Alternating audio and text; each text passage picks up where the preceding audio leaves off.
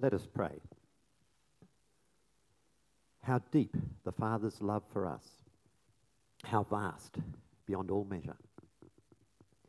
I pray that we may be able to comprehend what is the length and width, height and depth of God's love. Amen. Now, I have here 1 metre, and I have here another metre. This is a thermometer, or a thermometer. And I mention this because both these English words, a metre meaning that distance, the standard of length, and a metre meaning something that measures something, this measures temperature, they both come from the same Greek word, the word metron. And another device that has that exact word metron in is a metronome. You may know these things, they measure time. And when we're measuring time, we also use metre to measure time in poetry. So you may know double, toil, and trouble. There are 4 beats, so that's called tetrameter. Fire, burn, and cauldron, bubble. We can also use meter as a verb, so you can meter something like the water coming to your house, or I like to meter the electricity with a power meter. I've also got a multimeter that measures lots of things. And up the back, there's a sound meter that's measuring how many decibels the amplification's turned up to. In your car, you might have an odometer, a speedometer, a tachometer. And of course, the whole metric system is about measurement, about metering things. So I mention this because the text we heard from Matthew, and I might have that up again if you don't mind, Jamie. The text from Matthew was written originally in the Greek language. And so it's this Greek word, Jamie, might we have a bit of Matthew? It's this Greek word, metron, that appears actually 3 times in the 2nd verse. So you see there it's talking about the measure you use. So we could translate it by saying, with the meter you meter with, you yourself will be metered. So that's a very clunky translation. Let me tell you how some other ways English Bibles translate this Greek sentence. The measure with which you measure out will be used to measure you. Or with whatever measure you measure, it will be measured to you. Or you'll be measured by the measuring rod you use to measure others. I like that. It's got the measuring rod. You use one measuring rod, that will be used on you. Or the measure you give will be the measure you receive. Or the measure you give will be the measure you get. That last one's from the Revised Standard Version. The measure you give will be the measure you get. So we'd say what you give is what you get. What we give is what we get back. That's how it should be, according to this scripture. But it's not always like that. For example, in the olden days, when merchants were weighing something like grain, they'd have a set of balances, a set of scales, and they'd put on one side what they were measuring, the grain, and on the other side a standard weight, something like we'd use a kilogram now. But an unscrupulous merchant might have a heavy kilogram in his sack, and so when he's buying the grain, he puts a heavy kilogram on the scales and saying, you haven't given me enough grain, put a bit more on, and he'd get more grain when he was buying it. Then he'd swap with the light kilogram when he was selling and say, sorry, you've got too much grain here, here's a kilogram of grain. Now, the Bible talks about this, you may be surprised to know. The Bible very severely denounces such double measures. So in Deuteronomy, the book from which we had the other reading, Deuteronomy 25:13 says, don't try to cheat people by having 2 sets of weights or measures, one to get you more when you are buying, the other to give less when you are selling. And Proverbs 20:10, differing weights, one for buying and one for selling, and differing measures, both of them are detestable and offensive to the Lord. It's actually very strong language. Having scales or weights that cheat is called abominable. God is really against it. I think it'd be like in a cricket match We heard about the 50 scored just yesterday. If when you were batting, you brought in the boundary rope, so it was easy to score runs, and then when the other team was batting, you moved the boundary rope out further out, so it made it difficult for them to score runs. You know, that would not be fair. We'd say that's not cricket. And God is for fairness. God is for justice. God is against any form of trickery or deceit or cheating. So I've been talking about double standards applied to very simple physical things like the weight when you're buying some grain or what distance you put a boundary rope. But of course, double standards can be applied much more generally than that. And we talk about people having double standards. They apply one rule to themselves and another rule to other people. It reminds me of my headmaster in high school. He was a chain smoker. He'd smoke all the time. He even smoked at the school assembly when he was telling us about the evils of smoking and saying that smoking was forbidden in the school. And he would literally say, "Don't do as I do," because he was there smoking. "Do as I say. I'm telling you, don't smoke." He had one standard for himself and quite a different standard for the students.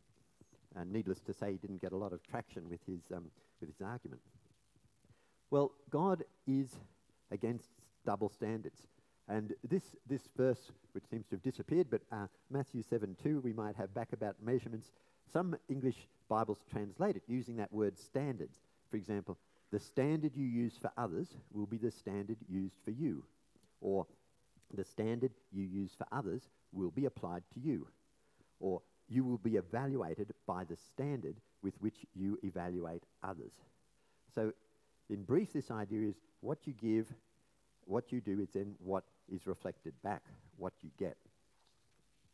Now, why I'm focusing on that particular part of the passage is because I think it's a very general biblical principle. It's like we've got a pair of scales, if you like, a couple of pans, and we can put anything in them, any sort of quantity. The measure that's mentioned there is really a placeholder for different things you can put in this equation. So one commentary says the measure can be a scale, a vessel, or a rod used for calculating weight or distance, but it was often used figuratively. And let's look at some of the ways this general principle is used in the Bible. We've come across already several examples on the Sermon on the Mount, which we've been going through in the preaching series. For example, we could put on the balance mercy. Jesus said, "Blessed are those who show mercy," on the one side, "for they shall receive mercy." Or forgiveness.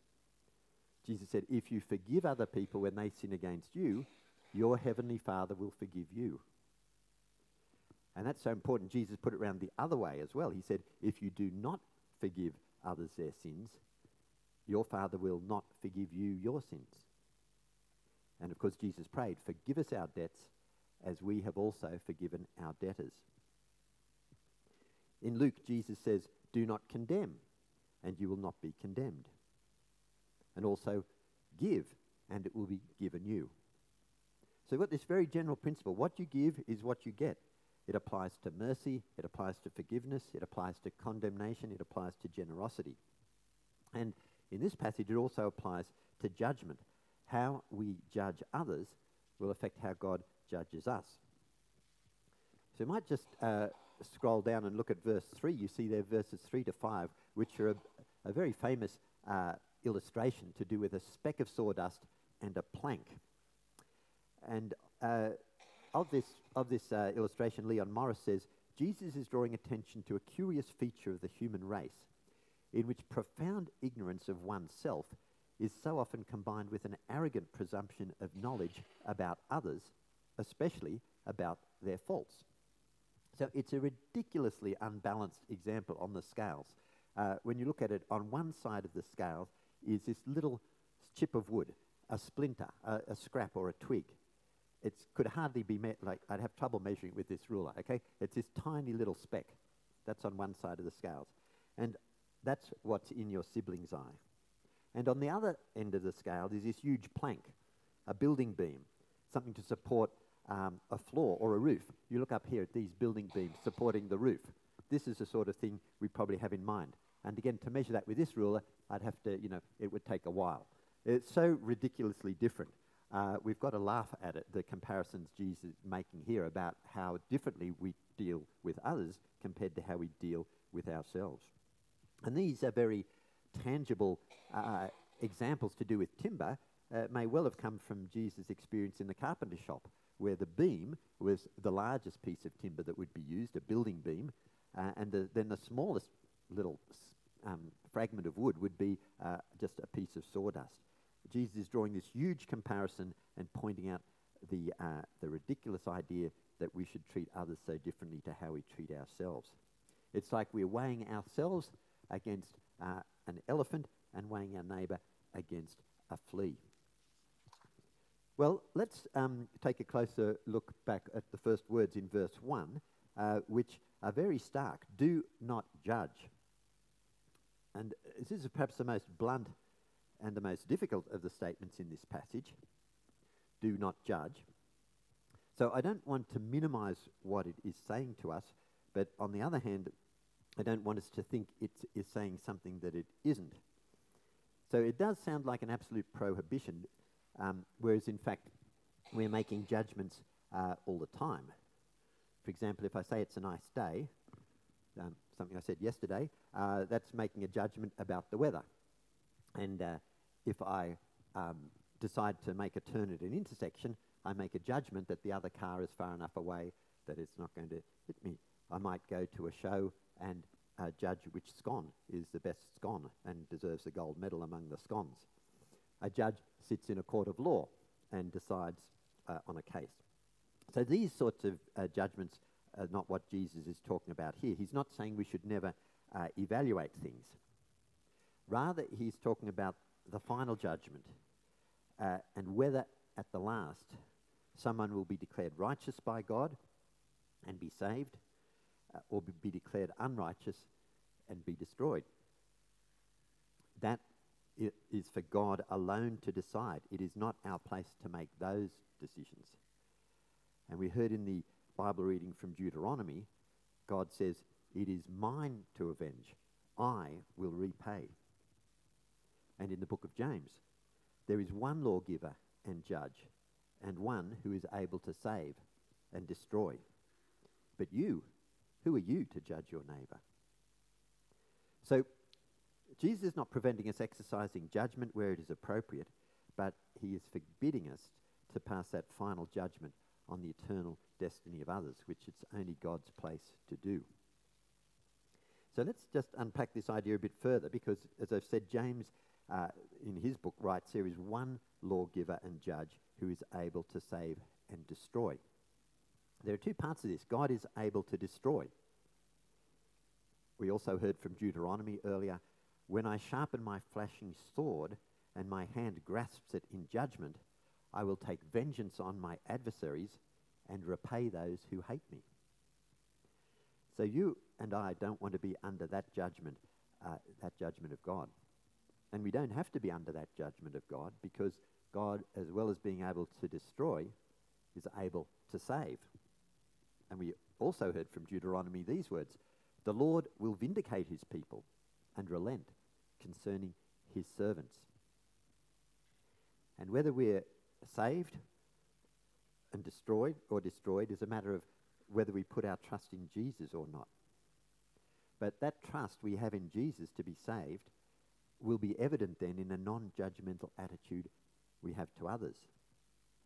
Judging is something we need to put behind us if we plan to follow Christ. As James asks, who are you to judge your neighbour? We need to repent of condemning others and believe that God will not condemn us. And if we continue to condemn others, it will show we've really not repented and do not really believe and trust in the gospel. Michael Wilkins puts it this way: if we have mercy and forgiveness. Well, let's return again to our key verse back in Matthew 7 verse 2 about the measuring. I've said it's a very general principle. The meter with which you meter will be the meter applied to you. What you give is what you get. Well, this teaching is so important. It's not only mentioned in the book of Matthew. In the book of Mark, it's expanded on. Consider carefully what you hear, Jesus continued. With the measure you use, it will be measured to you. Yeah? Actually, God is more than fair. He does not just give us back what we merit or deserve. He gives us back even more. God is more than fair. This is amplified again in the book of Luke, where Jesus says, give, and it will be given to you, a good measure, pressed down, shaken together, and running over will be poured into your lap. With the measure you use, it will be measured to you. That's a measure given back, poured, and running over. God is more than fair when he deals with us. Jesus said, everyone who leaves houses or brothers or sisters or father or mother or wife or children or fields, for my sake, if we give that, Jesus says, will receive 100 times as much and will inherit eternal life. We just give a little, God gives back so much more. It's like we work for an hour and God pays us for a day. It's like we wave someone owing us a few dollars and God waves us owing him tens of thousands of bags of gold. It's like a father playing backyard cricket with his daughter who moves the rope in when she's batting and moves the rope out when he's batting. It's like a headmaster who not only doesn't smoke and tells his students not to, but then goes and picks up their cigarette butts after them behind the toilet block. That's the God we have, a God who is more than fair, who is more than just. We should be like this God. We should be like our God. We should give generously. We should forgive endlessly. We should judge graciously. For the meter, our Father in heaven, forgive us our sins as we forgive them that sin against us. Do not condemn us, and by your Spirit give us the strength to not condemn others. Do not judge us in the way we wrongly judge others, but judge us in your mercy, we pray. We ask this in the name of our Saviour, Jesus Christ. Amen.